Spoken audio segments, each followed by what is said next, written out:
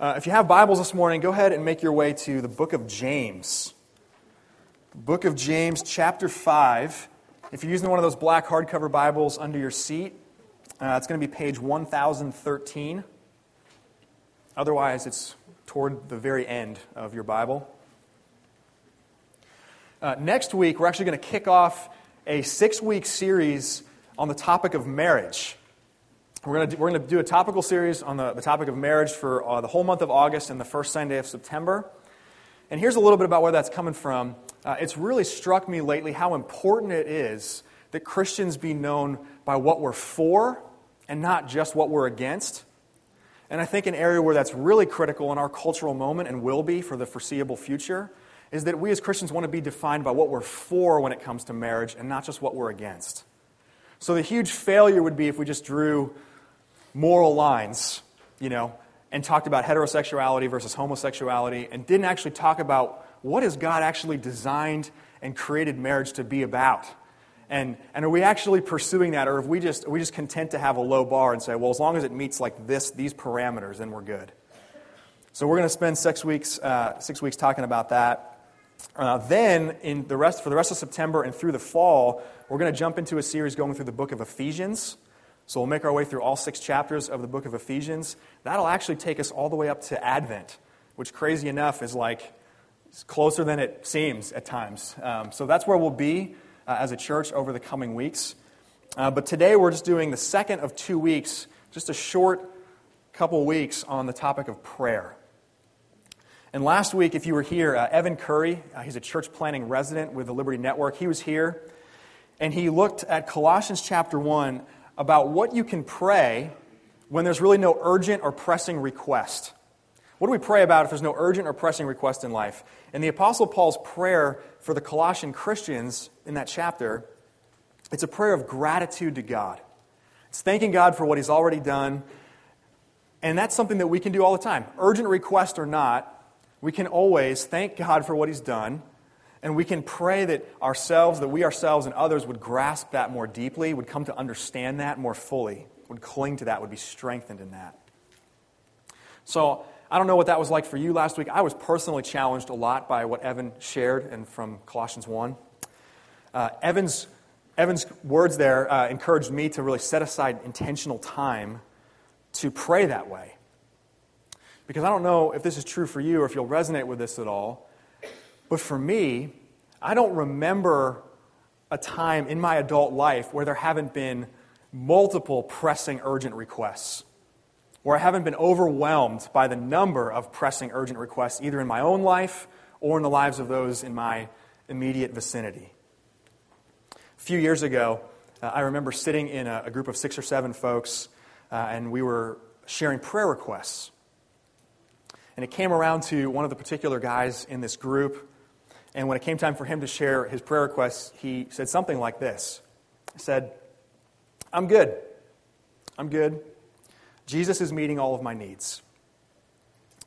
And he said that, and something, I didn't know what it was in that moment, but something about that just didn't settle well with me. It's like, what is it about that statement? There's nothing inherently wrong with that statement. What is it about that statement that I just don't like?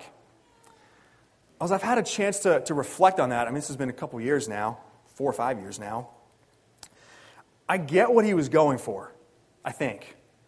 In the best light, what he meant by saying that was that he was content, that he had this healthy perspective. He knew that that people in that room, people in the world, had harder things going on in their life. He was not facing difficult circumstances personally that overwhelmed him in that moment.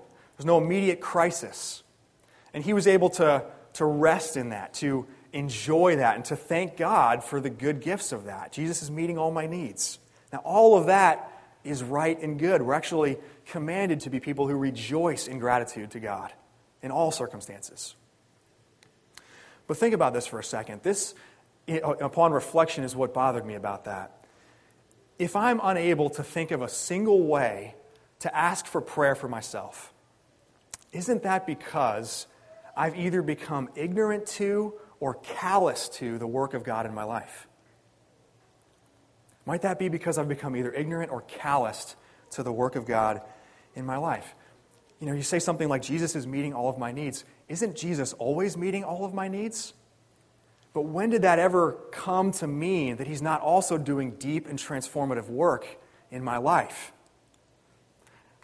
That, I would hope someone could say, Jesus is meeting all my needs, but that never means that I'm done fighting sin. Or does that mean that I'm done struggling or done doubting? Does that mean that I'm at perfect peace in every relationship in my life? Does that mean that I've stopped longing for things that have gone so wrong in the world to be right? I hope not. I hope not. See, Jesus meeting our needs is meant to be not the finish line to our prayers, but actually the starting gate to our prayers.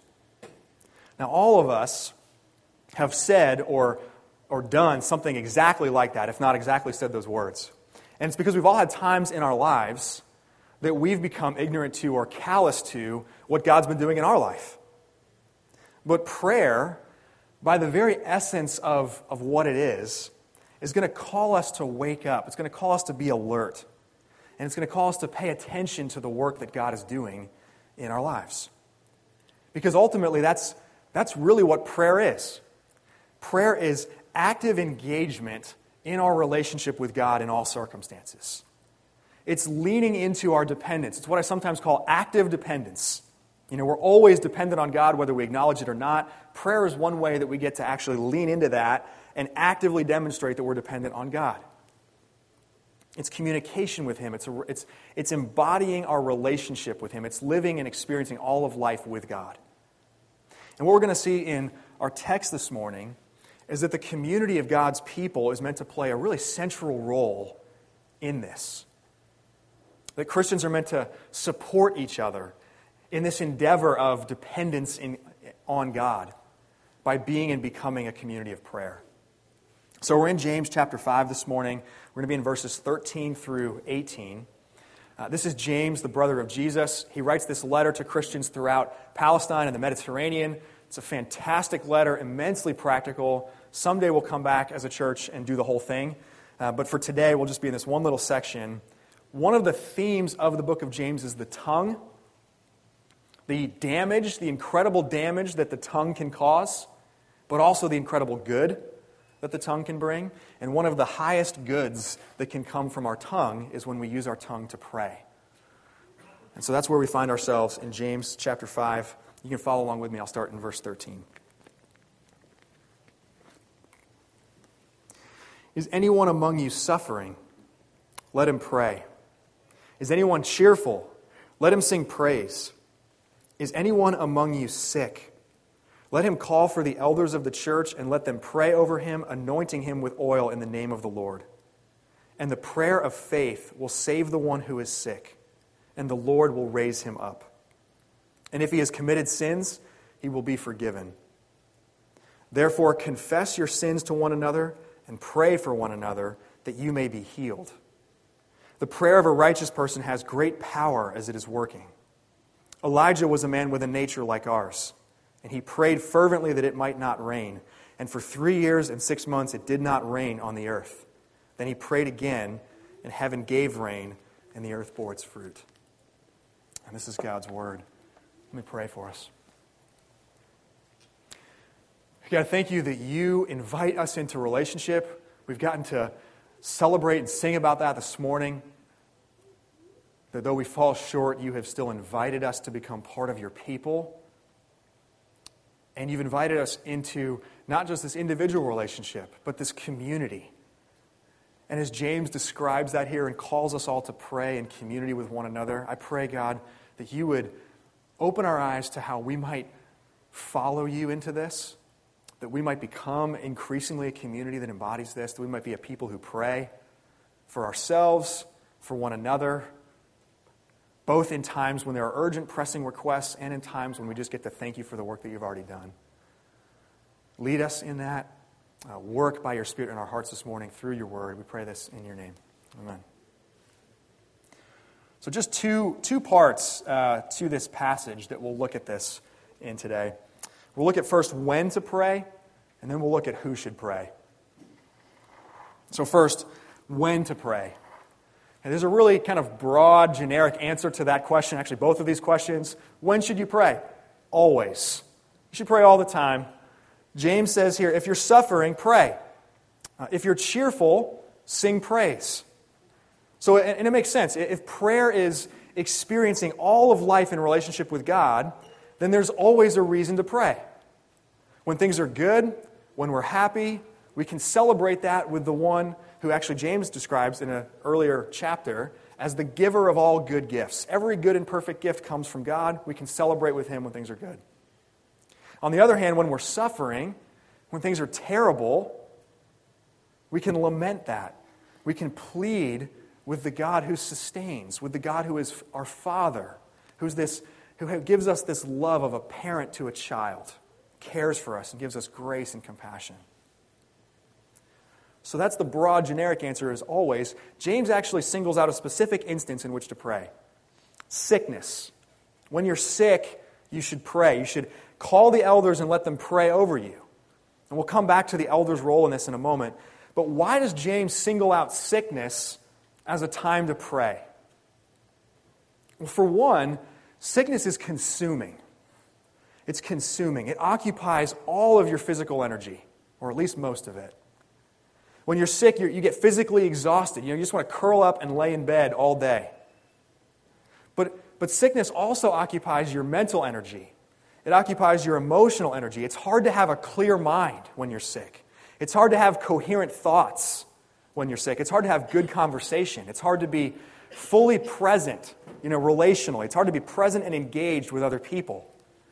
So it can be really difficult to commune with God. It can be really difficult to pray. It can be difficult to have any kind of perspective that would even lead you to pray or reach out to God in that moment.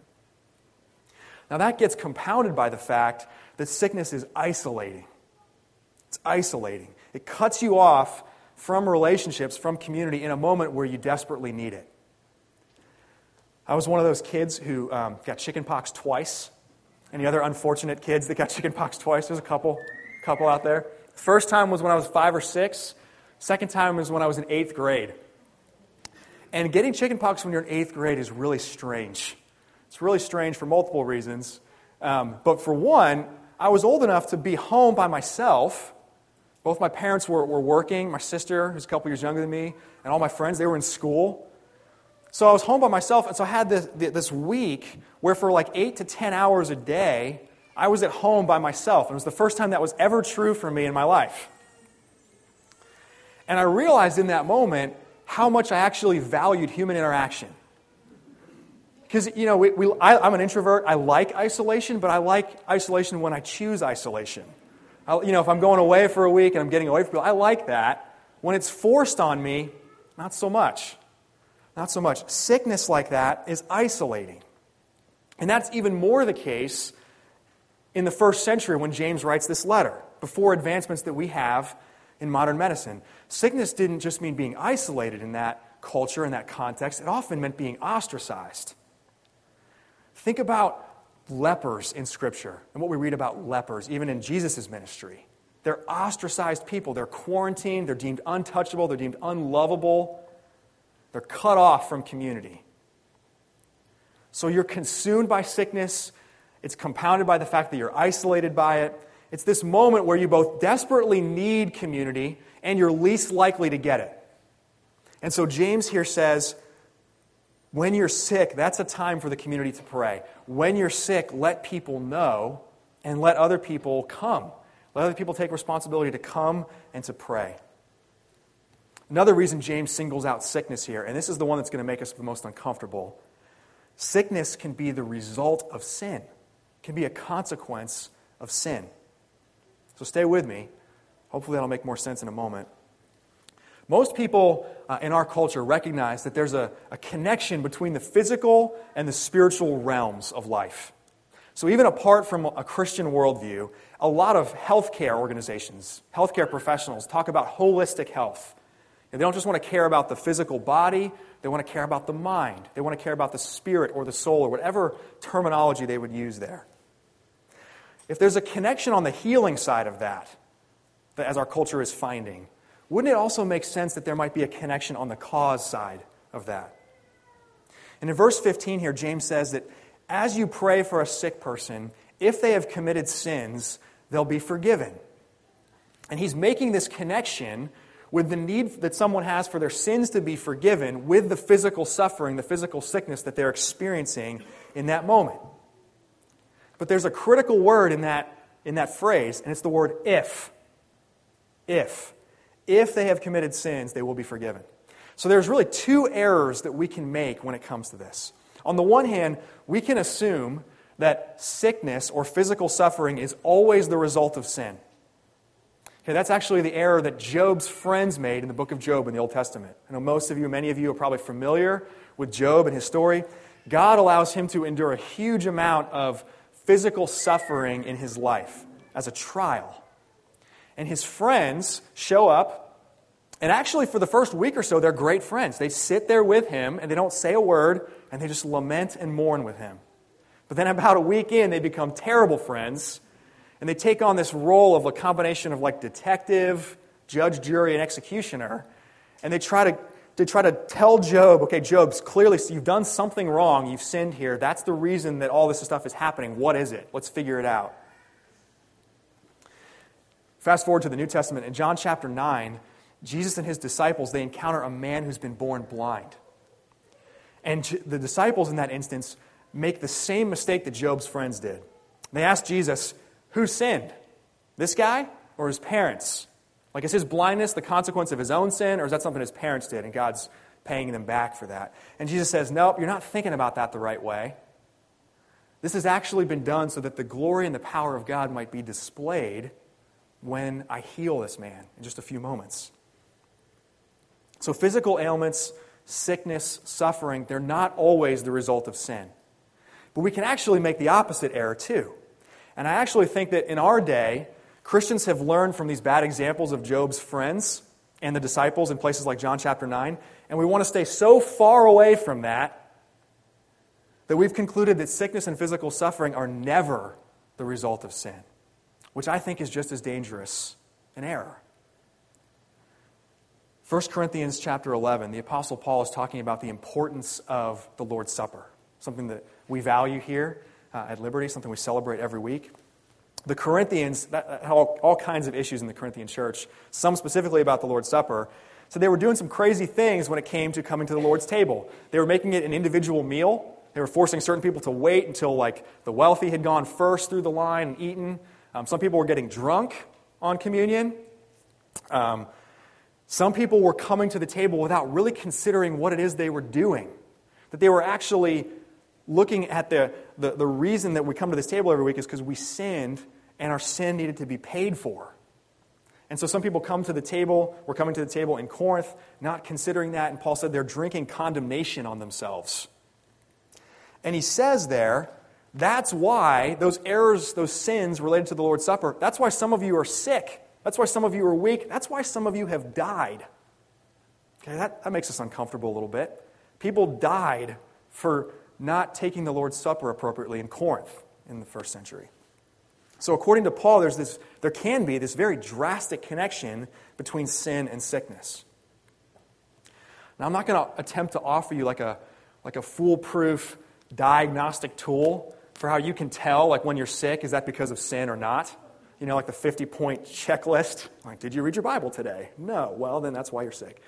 We won't get into any kind of specific tool like that. But I think we need to see that sometimes there's a connection between sin and sickness, sin and physical suffering.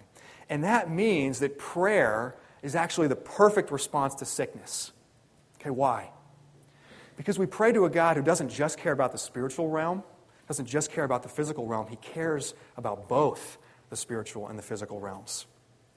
And verse 15 there says, the prayer of faith will save the one who is sick. And the word James uses there in the original language for save is vague. It could mean either spiritual salvation, like the forgiveness of sins. It could also mean physical healing. And some scholars argue for one and some scholars argue for the other. I think James left it vague intentionally. Because from the context, it seems that he's trying to make the point that God is the God of both the spiritual salvation and physical healing. And because sometimes sickness is the direct result of sin, we pray to the God who is able to save in all senses of the word, spiritually and physically. So when do we pray? We pray always, but especially when we're sick, especially when we're suffering physically. Second, let's talk about who should pray. That's when we should pray. Who should pray? Again, broad answer for this. Everyone. Everyone should pray. James says everybody should pray. When you're suffering, pray. When you're cheerful, sing praise. But then he talks about two specific types of praying that should be happening among the people of God, among the community of God's people. First, he says, elders should pray for the people of the church. You hear us occasionally talk about elders here at Liberty Church. Elders are servant leaders of local expressions of the body of Christ. Servant leaders of local churches. And James says, when you're sick, call those people. Call those people so that they can come and they can pray over you. They can anoint you with oil. Just a quick kind of side note about anointing with oil. It's not like Christian magic or superstition. It sometimes kind of gets put into that category. Oil has actually been used for medicinal purposes throughout history, and much more so before some of our advances in modern medicine. Oil also has really deep meaning for the people of God. It was used in sacrificial offerings. Out of the first fruits of what God provided, people would bring oil to the altar and sacrifice it to God. It was a time when they would plead with God to continue to provide for them, to show mercy to them, to give care to them. So again, is this a physical thing or is it a spiritual thing? I think it's both. It's both. And more than anything, like James says, anointing someone in the name of the Lord, that points to God as the source of healing, the source of saving. So it's not that oil has like magic properties in and of itself, but what it does is point to the one who does save, the one who does heal. Now, prayer is this really undervalued aspect of a job description of an elder in Jesus' church. And yet, it's a centerpiece of what elders are called to do. In fact, when we see in places like Acts chapter 6 the distinction drawn between deacons and elders in the local church, the main reason that this new office is created, this office of deacon, is so that the elders can focus on two things. And one of them is the ministry of the word. Teaching, proclaiming the good news of the gospel of Jesus. That's one. What's the other one? Prayer. Prayer. This is something that we pursue as elders of Liberty Church, something we really believe is true, and something we want to spend a lot of time doing is praying. One of the things that really was encouraging to me from day one of getting connected to the Liberty Church network was that when I would begin going to elder meetings, a lot of an elder meeting is taken up by prayer. You stop between agenda items on lists and pray for the people involved in that. Pray for the leaders. Pray for people who you're trying to care for. Pray for people who are in crisis. Prayer is central to what we're pursuing as elders. And actually, when someone's ordained as an elder in one of the Liberty churches, they affirm 13 vows of the kind of care and ministry that they're going to pursue among the people that God has called them to. The 9th of those 13 vows says this: do you covenant to do your best to see that members of this flock are helped in times of need? And do you covenant to pray for this flock regularly, boldly, and persistently, particularly when they are sick? Where does that come from? That comes right from James chapter 5. It comes right from these verses that we just read this morning. And it's because prayer is this tangible demonstration of love and care for people in these vulnerable and isolated and overwhelmed conditions that the elders are called to pray. But prayer is not an activity that's restricted to elders. James immediately turns around and talks about the other type of praying that should be happening in the community of God's people. And that's that Christians should pray for each other. Christians are meant to pray for one another.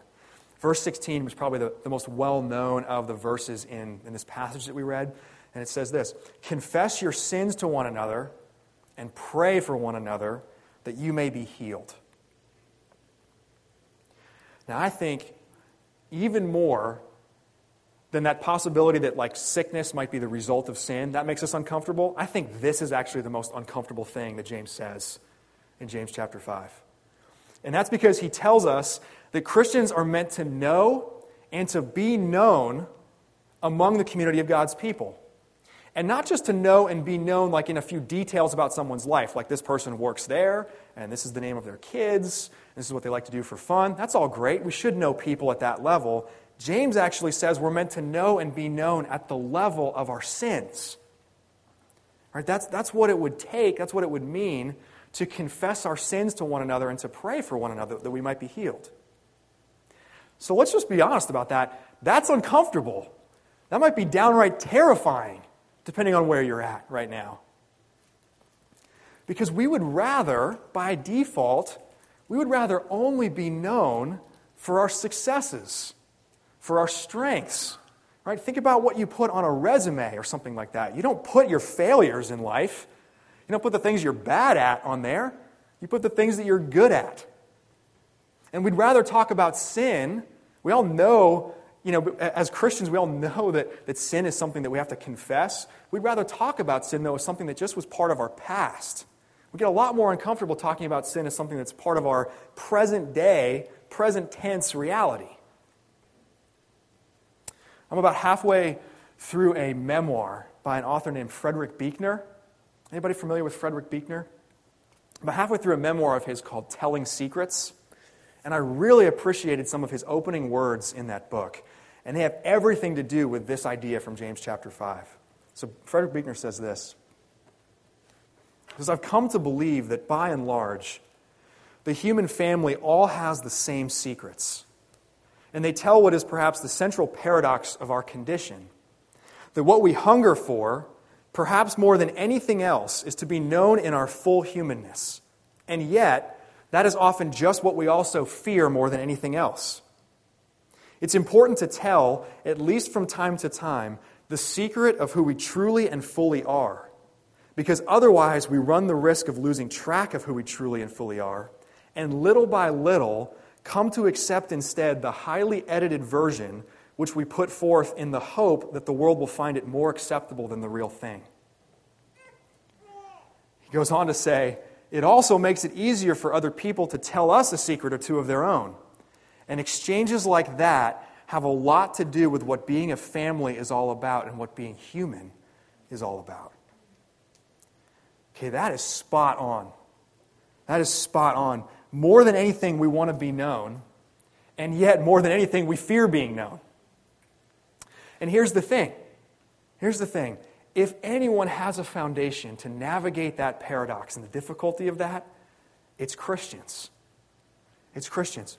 We fear being known in community. Why? Because we're filled with shame about the ugly parts of our lives.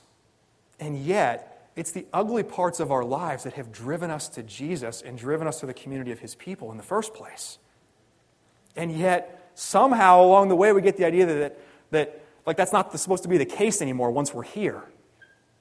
And we shoot ourselves in the foot when we do that. We shoot ourselves in the foot, and we actually become disingenuous to who we really are when we forget that that's why we ended up here in the first place. The church that I was on staff at before coming here to plant Liberty Church hosted something like 30 AA meetings a week. AA is Alcoholics Anonymous, if you're not familiar with that. It's a 12-step recovery ministry. And one of the things that I really appreciate about groups like AA and other recovery ministries like it is that when someone shows up to an AA meeting, they come there fully aware of the fact that they need help. They come fully aware of the fact that they have failed miserably on their own. That's the whole point. Like, no one comes to an AA meeting and says, I'm good. Like, no, you're here, so clearly you're not good. And there's no pretense about that. So if a core truth of the gospel is that we can't, right, that we fail miserably on our own, left to ourselves, why is it that when we show up in a community of God's people, there's this pull to pretend like we don't need help, like we've got it, like we're good? If you're an in-covenant member with Liberty, let me just address you specifically for just a moment. Because when we covenant with one another in community like this, this is the kind of commitment that we're making to each other. It's the thing that James is talking about here, to confess sin to one another, to be known and to know at the level, of course, of other things too, but at the level of our sin, so that we might pray for one another. Not that other people would just know the highly edited versions of ourselves that we like to project publicly, but that they would know us in our full humanness, like Frederick Buechner said. So the question for us is, will we pursue that? Will we pursue that together? I think the answer is yes. I see it happening in our church. Will we continue to pursue it and grow in the way we pursue that? It doesn't mean you have to stand up here and publicly broadcast the darkest and ugliest parts of your life to everybody. But nor does it mean that you can reserve sin confession for like your professional counseling times, or for that one friend that you grew up with that now lives on the other side of the country. James here assumes, as he writes this, he's talking about a local expression of the body of Christ. This is happening among Christians that live and work and play in the same place, that see each other in their day-to-day lives.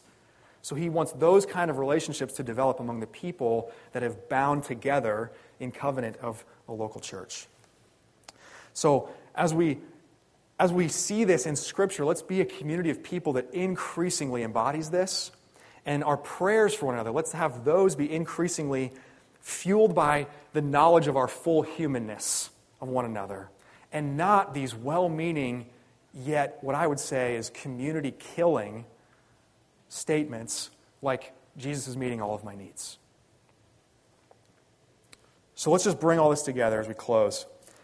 Just after that quote that I read earlier, Frederick Buechner says these words. He says, I suspect that it is by entering that deep place inside us where our secrets are kept that we come perhaps closer than we do anywhere else to the one, and he capitalizes the O in one, meaning God. We come closer than we do anywhere else to the one who, whether we realize it or not, is of all our secrets the most telling and the most precious we have to tell. And I think what he's saying there is that in our human condition, what we need is to be healed. That's what James is saying here too. Often that includes physical healing. It always includes spiritual healing. We've been designed by God as the pinnacle of His good creation, and yet that's been marred by our sin. It's been broken. It's been fractured. We're enslaved to sin. And what James argues for here is that a community of prayer is one of God's primary means of bringing about that kind of healing that we so desperately long for and need. In our dependence, in our vulnerability, we confess our sins to one another, we pray for one another, and in that we're driven closer and closer to the heart of God, where He heals us. James says, the prayer of a righteous person has great power as it is working. And we often translate that in our minds to hear it say something like this: if you're good enough, your prayers will work. Have you ever translated that line to mean something like that, or heard it even taught that way perhaps? If you're good enough, your prayers will be powerful, they'll work. A righteous man is powerful and effective. Okay? But the great secret, quote unquote, it's not really a secret, the great secret of the gospel, who makes us righteous? Not us. It's not us. And we've got this example here of Elijah, and rather than build him up by highlighting how he was this amazing prophet of God and did all these great things, what does James emphasize here? He was a man with a nature just like ours. A sin nature, a human nature, but it was in his dependence that he prayed, and God answered him, and God worked powerfully. It's because God, through the death and through the resurrection of Jesus, makes us righteous. That's the secret of the message of the gospel. And because that's true, that same God is pleased to apply His power to our prayers, to bring this healing, to save the one who is sick, to forgive sin. So as we come this morning, in just a few moments, to the Lord's table, let's come as those who have already been exposed, as those who cannot, in our own strength, heal ourselves and save ourselves. We have come to believe in Jesus. If you have, we have come to this table when we come exactly because we we acknowledge that that is true. And if we're willing to be known and exposed like that, then may we also be willing to be known in our confession of sin and our praying for one another that we might be healed. So come to this table because you can't. But come to this table because Jesus can and because he did. And because in doing so, he's invited you, drawn you into a community of his people where you might experience his grace. Let's pray.